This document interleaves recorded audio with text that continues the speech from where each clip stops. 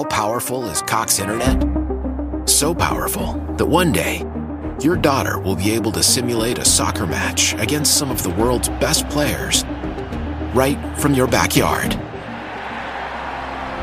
Get gig speeds powered by fiber from Cox. It's internet built for tomorrow, today. Internet delivered through Cox's hybrid fiber coax network. Speeds vary and are not guaranteed. Cox terms and other restrictions apply.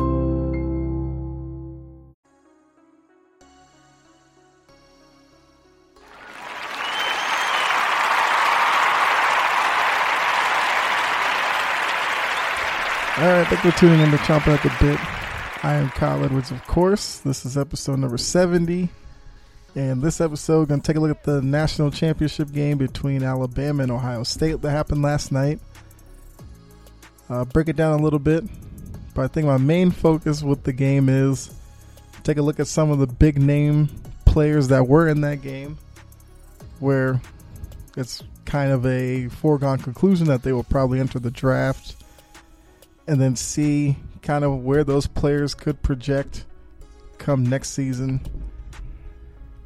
Let's also take a look at Joel Klatt, who is a college football analyst, and he's actually a pretty good listen if you ever watch Colin Cowherd's show, because he gives his honest opinion on most schools and all that.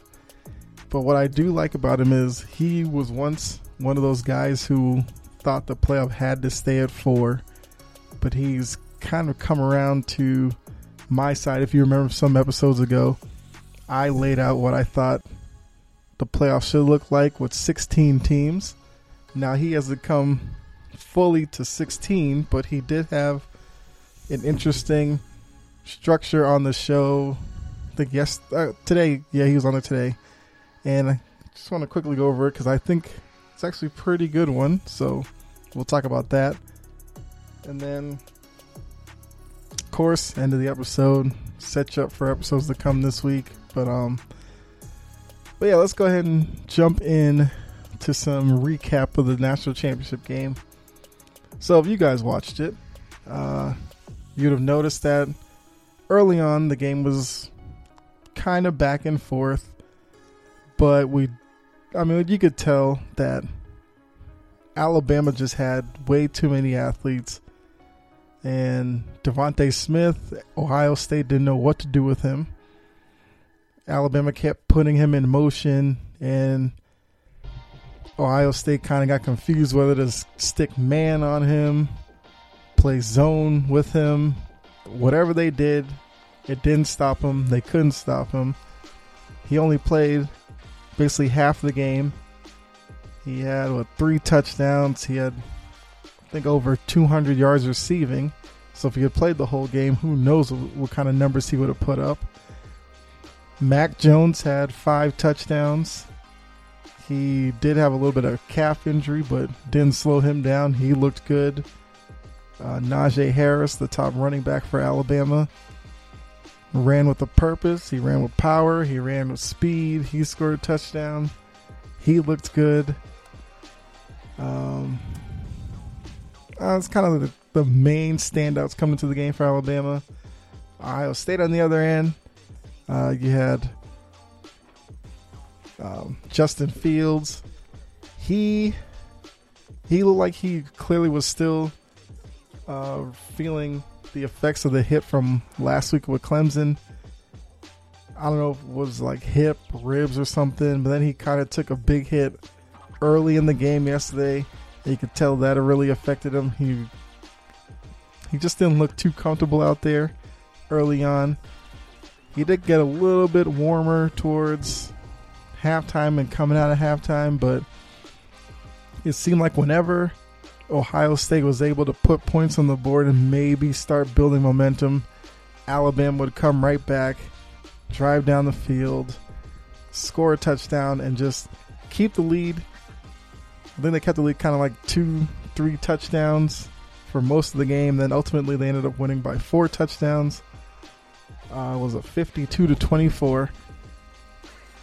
So, Nick Saban gets another ring. And oddly enough, it does keep up the weird stat that like Nick Saban, Bill Belichick have never won rings in the same year, I believe. I think that's still a thing. And, of course, this year the Patriots weren't even in the playoffs, but Alabama gets the ring, so that has held up yet again. Alabama's going to have the normal guys graduate and enter the draft. But since they're such a football factory, I'm sure they're going to be the favorite come next year. Ohio State, you already know Justin Fields is on his way out. I think Olave, who's another guy who, I think because of Fields' inability to really perform at a high level, it did hurt Olave's production. Although I do like Olave a lot. I think he's going to be a good wide receiver in the next level. The running back for them, was it Trey Sermon? He basically got hurt early in the first quarter, so he wasn't much of a factor, which definitely did hurt Ohio State's offense. But, Alabama's defense was... they were adequate. The good passing teams have put up points on Alabama. The last team was with Florida in the SEC title game. Trask and Pitts and all that. They were able to move the ball in Alabama. Ohio State just really struggled to really keep the game close.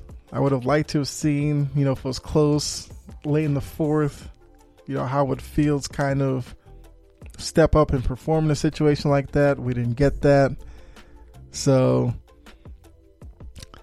yeah. Ultimately, like I said, Alabama wins it all. Going to the game, most people, that's kind of what they were guessing was going to happen. So, ultimately, that is what happened. And, like I said, college football, the season is over. And now we can kind of look towards just the draft I guess we'll kind of look a little forward draft-wise. So like I said, just taking a quick look at some of the big names coming into the game and how well they did. We'll start with Ohio State. Since they lost the game, we'll start there. So Justin Fields, 17 of 33. You'd like to see completion percentage a little higher than that. He threw for less than 200 yards. Not good. But I will say, looking at Justin Fields and then projecting him next level, I think Todd McShay has him going around like late teens, 15, 19 area, which means if that does happen, he would be in play for the Patriots. Once again, you all know I'm a Patriots fan. When I heard 15th, got a little excited because watching Justin Fields play against Alabama, the one thing that stood out to me was he kind of looks... Let's see if I can put this correctly. Like, he's not as big as Cam Newton, of course, but he does kind of give me Cam Newton vibes. But I will say of course, Justin Fields' throwing motion is better looking than Cam's, which I think, Cam, because he is a little bigger, that's just how it turned out he ended up throwing the ball. But Fields does have a better throwing motion, so I think he'll be able to make more throws, more of the, tough throws along the sideline and touch throws like that. He'll be able to do that better than Cam Newton. And I think because of his better motion, he will be able to throw it downfield a little better. So yeah, if Fields drops to New England, I would be fine with that. I would take that. And even when he scrambles, he runs he looks like Cam Newton when he's, running downfield. The other guy, like I said, Sermon, he only got one carry, so it's unfortunate for him. His backup was Master Teague, which, great name there. he did well with 15 carries, but with Ohio State down a lot in the second half, they couldn't really try to establish a running game. So with his limited times touching the ball, he was fine. So Olave had 8 catches, 69 yards. It's pretty good numbers. He kind of reminds me of like, for some reason I want to say like Tyler Lockett with Seattle. Kind of a smaller guy, pretty good route runner. He usually makes the catches along the sideline, has good body control. I think Olave is eligible to enter the draft. Yeah, he's a junior, so he's probably coming out this year. But he's another guy who, from the few games I watched of Ohio State, was a player that I really kept my eyes on because, he's got speed. He can make plays with the ball in his hand, and he can, he would be good probably in any system. Because if you're a option route type of a team, he's a guy who can sit down in a zone, make a catch, turn up field, make a couple of guys miss, and make plays like that. I was really impressed with their other wide receiver, who kind of came in more in the second half when the game was out of reach, but they're Jackson Smith, in Jibba or something. He's a freshman, so he's not coming out this year, but that's a guy to watch next couple of years down the line.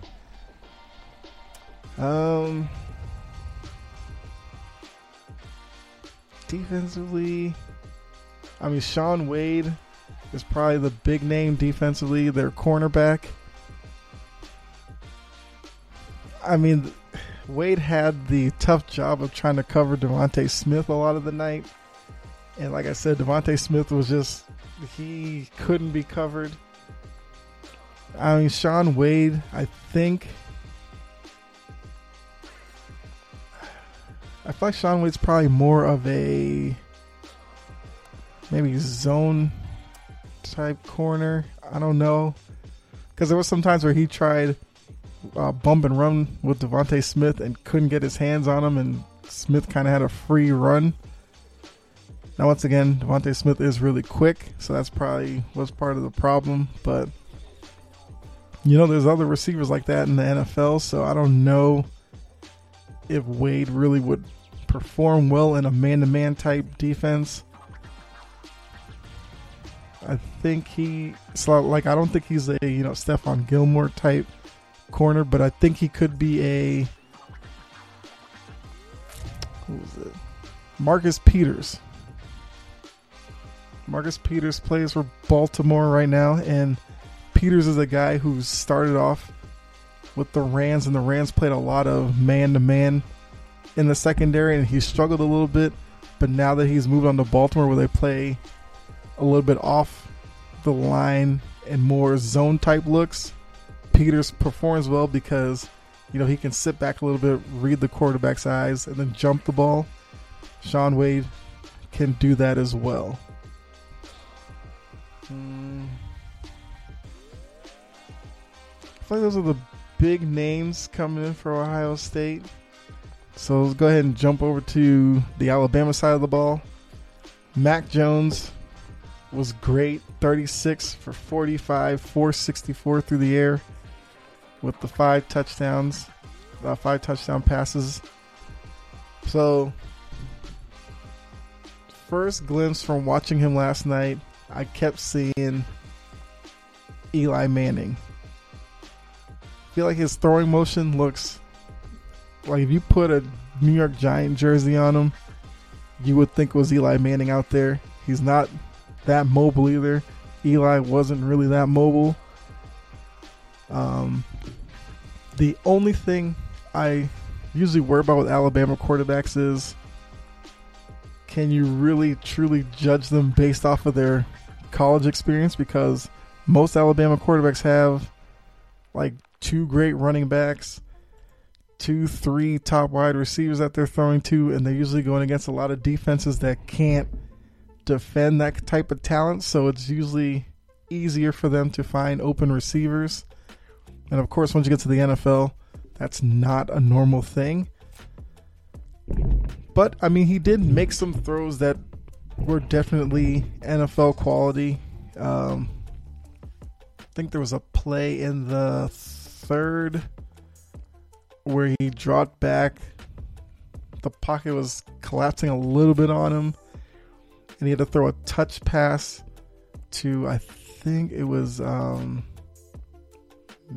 Michi, however you pronounce his last name, where he had to get it up over the corner because he scrambled a little bit to his right, so it became kind of a scramble drill for the wide receiver.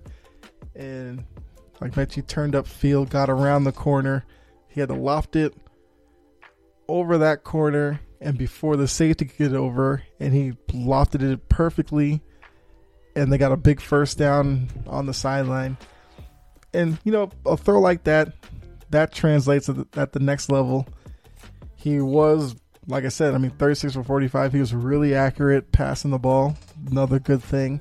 He can push the ball downfield. So he's going to be an interesting prospect next level. I do think a game like this may push his draft stock up a little bit higher than it probably needs to be, because there was some talk of him going, I guess, late first round. I don't know if I would take him there, but if I was a team in the middle of the second round and a Mac Jones was there, I think you'd get great value at that position. But then again, if somebody takes him late in the first round, it'd have to be a pretty decent team with maybe an aging quarterback. Which, now that you think about it, maybe a Pittsburgh. I mean, that's literally their situation. But I don't know. He's an interesting one to look at come draft time, where exactly he ends up going. But yeah, hopefully he doesn't go too high and to the wrong team, because like the Alabama quarterbacks have been real hit or miss, because you have Tua right now, and even Tua is looking, it's kind of seeming like the more and more you get tape on Tua, I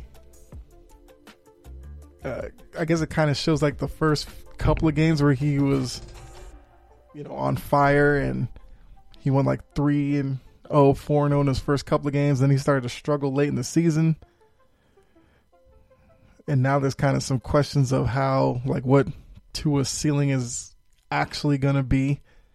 And not to say he's not a starting quarterback in the league, but might have to temper your expectations with him now. But then you look back, you have guys like, was it Greg McElroy, A.J. McCarron, who was a career backup. Who was the other big name Alabama quarterback before that? Like I said, so just saying, Alabama quarterbacks don't have the best reputation in the NFL, but we'll see, like I said. Najee Harris, the running back, 22 carries, 79 yards, 3.6 yards a carry. Of course, NFL, they'd like to see around 4, 3.6, whatever. But he looks like he could be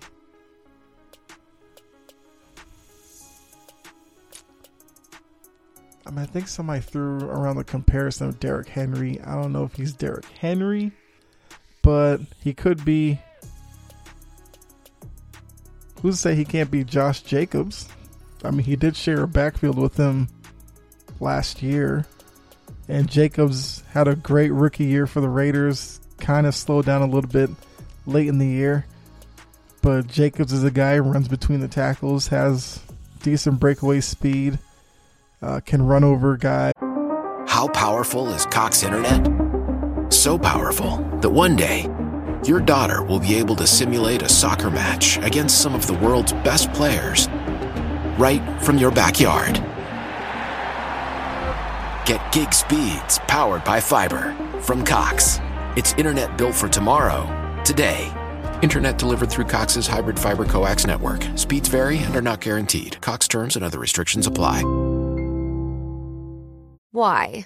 If you have T-Mobile 5G home internet, you might be hearing this Why? a lot. Why? Every time your internet slows down during the busiest hours. Why? Because your network gives priority to cell phone users. Why? Good question. Why not switch to Cox Internet with 2 times faster download speeds than T-Mobile 5G home internet during peak hours? Okay. Stop the whys and visit cox.com/5G home for details. T-Mobile prioritizes certain T-Mobile phone users over home internet users during times of congestion. So he can run with power. He can run with a little bit of speed.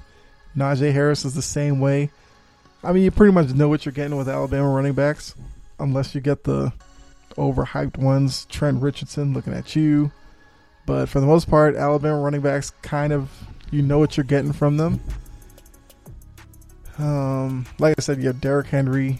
I don't know if Harris is quite Derrick Henry, but he could be. Maybe he's a mixture of Derrick Henry and Josh Jacobs. But he's another guy who I think will perform well at the next level. He can catch passes out of the backfield too. That's a big plus for him because he got 7 catches for 79 yards. So he had 2 touchdowns on the ground. He had 1 through the air. So he can produce both ways, which is going to help his stock even more. So yeah, I'm not really worried about Najee Harris at the next level. Now, depending on the team, a lot of teams' philosophies with running backs are they don't really take them in the first round, and if you do, you're probably going to take one late in the first round. I think this draft's probably going to be quarterback heavy, maybe offensive line heavy in the first round. So Harris might be a guy who goes probably top of the second round, which, I mean, that's still great for a running back. But yeah, so Harris I think is Josh Jacobs mixed with Derrick Henry. Only because I say Derrick Henry, like Harris is the type where, you know, you keep giving him carries and then he can kind of wear down defenses by the fourth quarter, and you know he might be one of those where he gains more yards later in the game than earlier in the game, but you just have to use him early in the game just to give defenses the, I guess, anticipation of him running the ball on early downs. But like I said, you can use him, play action, have him come out of the backfield and make catches on the perimeter. He can make guys miss, so he should be fine. Next level. Now for the guy. Actually, I'll save Devontae Smith. Jalen Waddle. So Jalen Waddle will be declaring for the draft most likely. I mean, I do know he had the ankle injury. I think it was mid-season. Missed every game up until the title game. For some reason, he played in the title game. He didn't play the whole game, of course, because he did have 3 catches, but even warming up, you could tell he wasn't fully healthy. But then again, he was probably looking at it as his last chance to play with the team. National title game. He just wanted to contribute a little bit.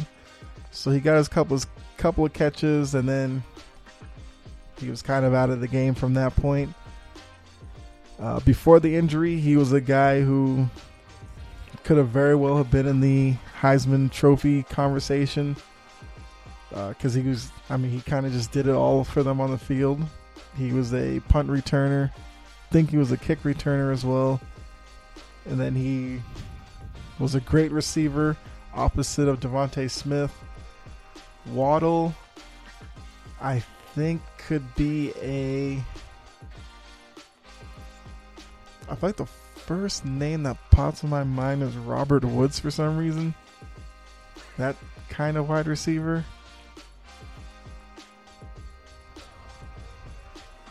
Because I think Waddle is a bigger. All right, so Jalen Waddle, I think, looks like Robert Woods. He's a He's only 5'10". That's actually shorter than I thought he was. But he... maybe not Robert Woods. I think Robert Woods is more of an outside receiver. I think Waddle is more slot type receiver. Wow, I didn't really know he was 5'10". Then again, now you can play on the outside because wide receivers, usually the tall wide receivers are like 6 foot 6'1". He's only a couple inches shorter than that. So maybe depending on where he goes, he can, slide on the inside or play on the outside. I'm not really sure where he will go because I think before the injury he probably would have been maybe like a mid first round pick. So I think the combine, which I haven't heard any news about because the league was supposed to decide when they were going to have it and what they were going to do with it. So depending on what comes of that, I think the combine will be important for Waddle because he's going to have to show, one, he's over the ankle injury, and two, it hasn't really hurt his ability to, run routes, show explosiveness off the snap and all that. So yeah, he's somebody probably have to watch next few weeks, see what you hear from pro days, if they can have one or not. And then the combine, because I'm sure he will show up. At least he should, because I think he could benefit from it. He may not have to perform in all of the drills, but he should do some of them. So next up,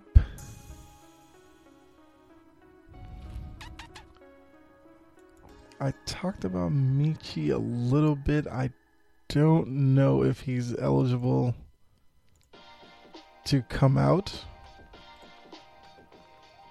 I have a feeling he's a sophomore, so yeah, we won't talk about him because he will be back.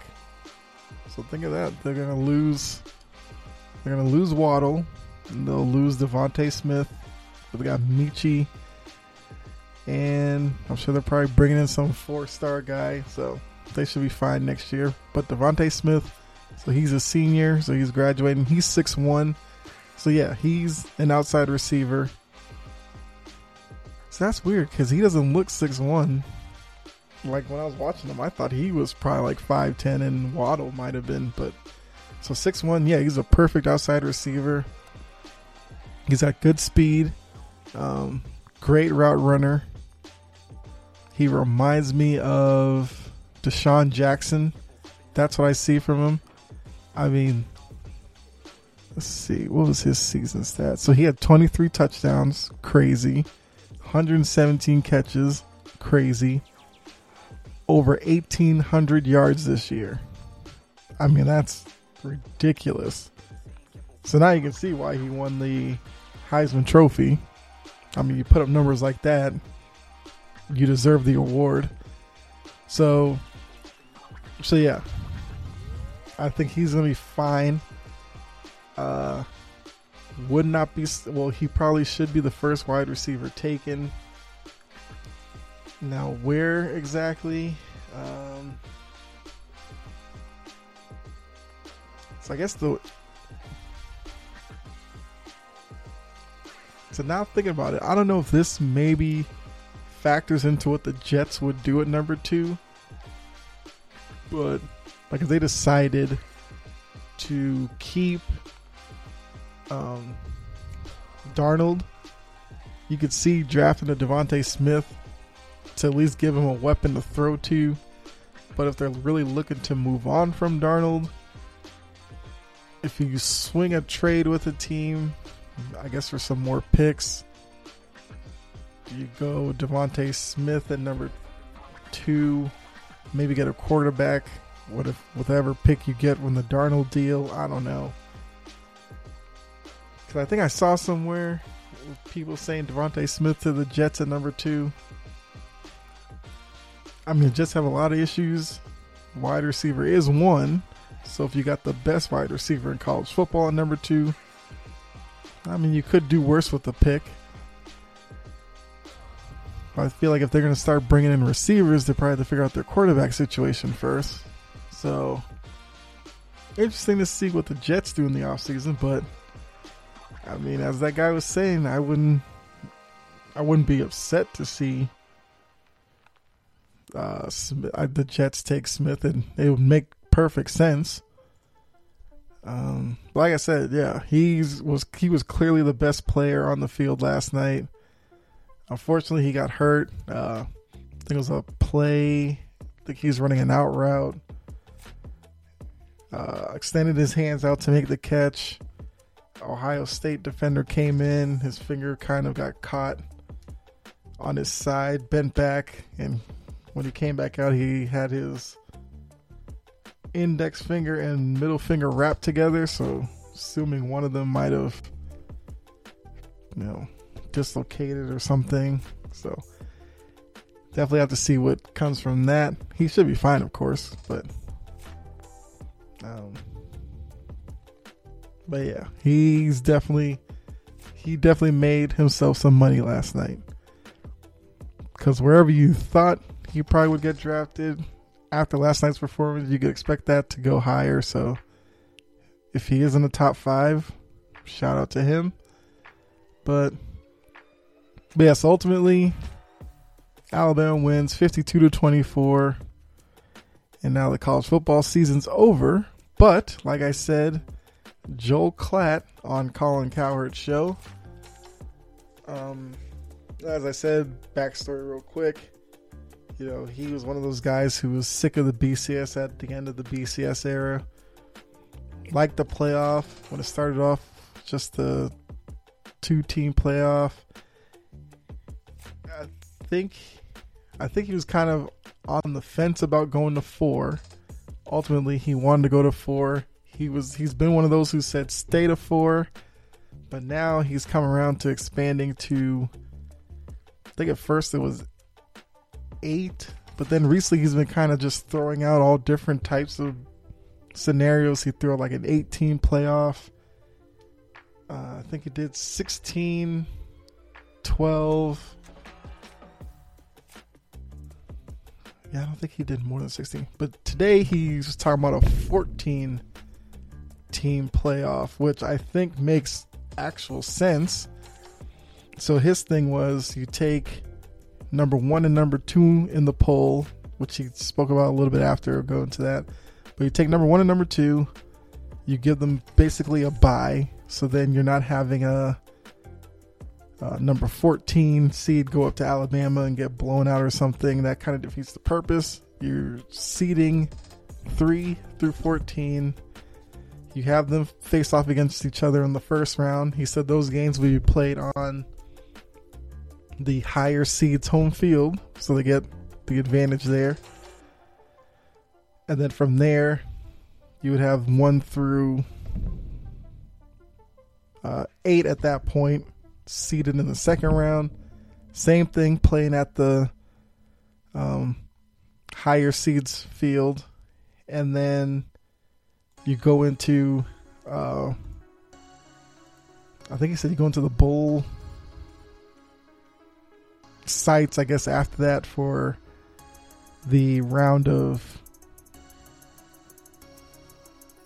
or how did it go?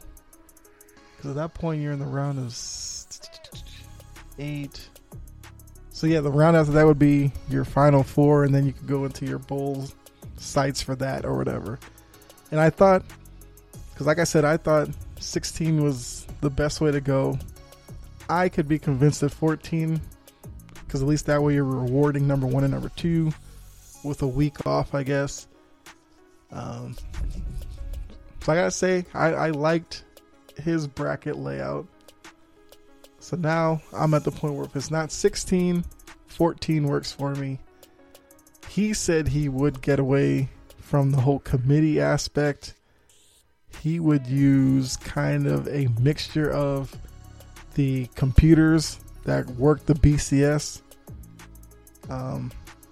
Use them. You could still use the committee, I guess, for the human poll, the AP poll, and the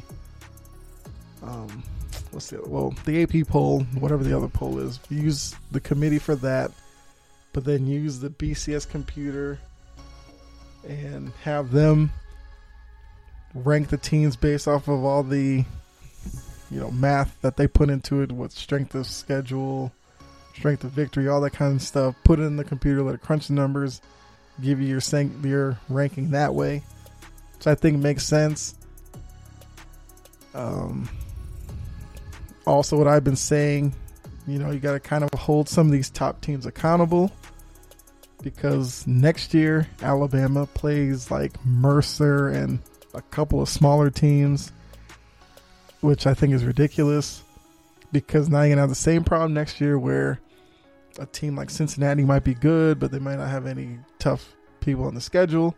So Klatt, his idea was you take all of your big name schools and then you basically give them a team from the group of 5.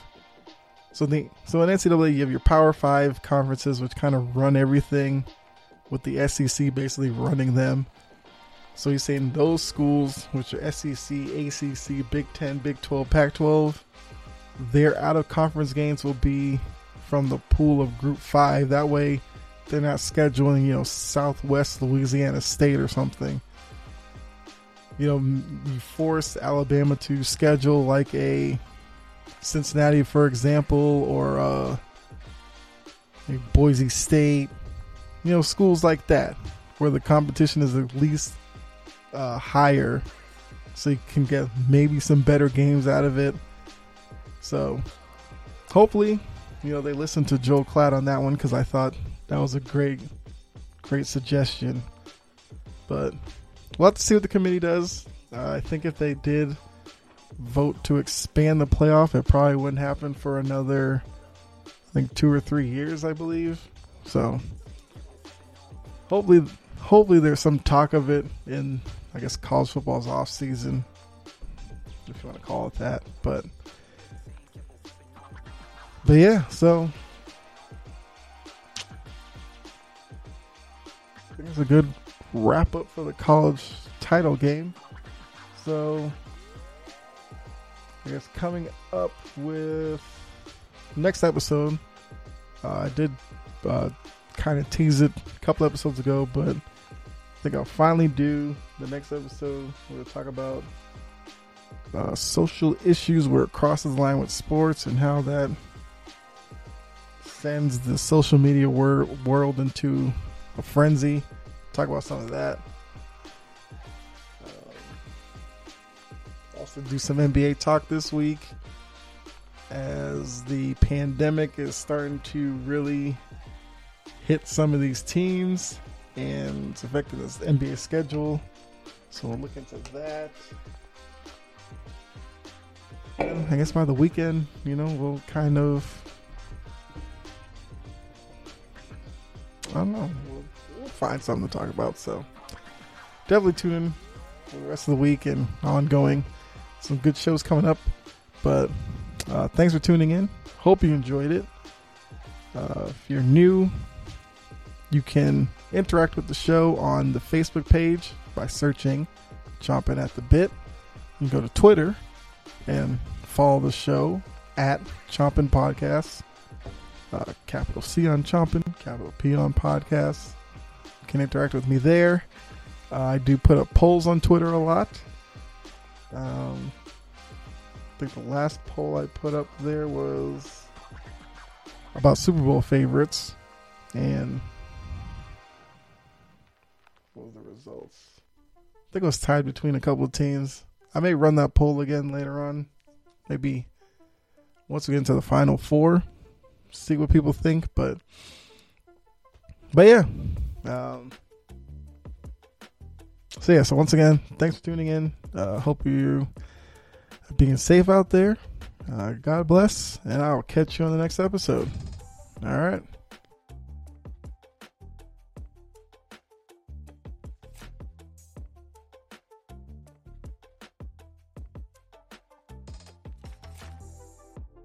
This episode is made possible by PwC. When you put the right tech in the hands of the right people, good things happen. It powers change. It accelerates innovation. It keeps you a step ahead. Our community of solvers brings the right tech to drive real results. It all adds up to the new equation. Learn more at thenewequation.com.